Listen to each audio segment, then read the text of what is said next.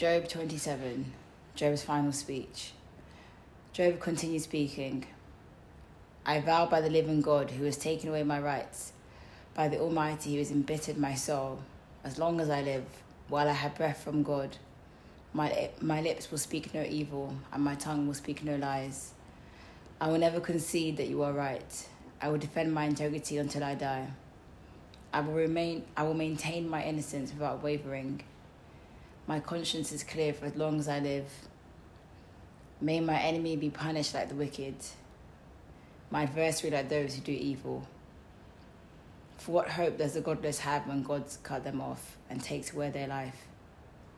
Will God listen to their cry when trouble comes upon them? Can they take delight in the Almighty? Can they call to God at any time? I will teach you about God's power. I will not conceal anything concerning the Almighty. But you have seen all this, yet you say all these useless things to me. This is what the wicked will receive from God. This is their inheritance from the Almighty. They may have many children, but the children will die in a war or starve to death. Those who survive will die of a plague, and not even their widows will mourn them. Evil people may have piles of money, and may store away mounds of clothing. But the righteous will wear that clothing, and the innocent will divide that money.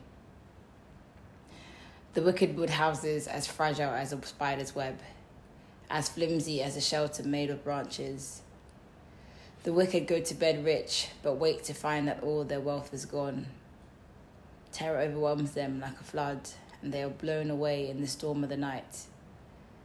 The east wind carries them, and they are gone. It sweeps them away.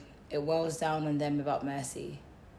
They struggle to flee from its power, but everyone jeers at them and mocks them. I think for someone to say my conscience is clear for as long as I live, has to be pretty confident in that statement. You can't just make that statement.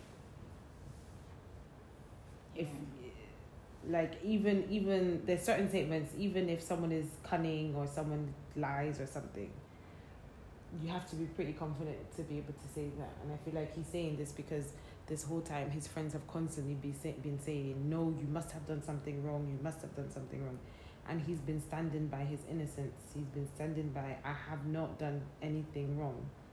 For you to have that level of conviction, I don't know in today's day and age if anybody can ever say that to that extent. Yeah.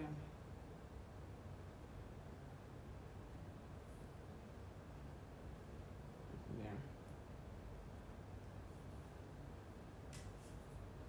We'll see you in Job 28.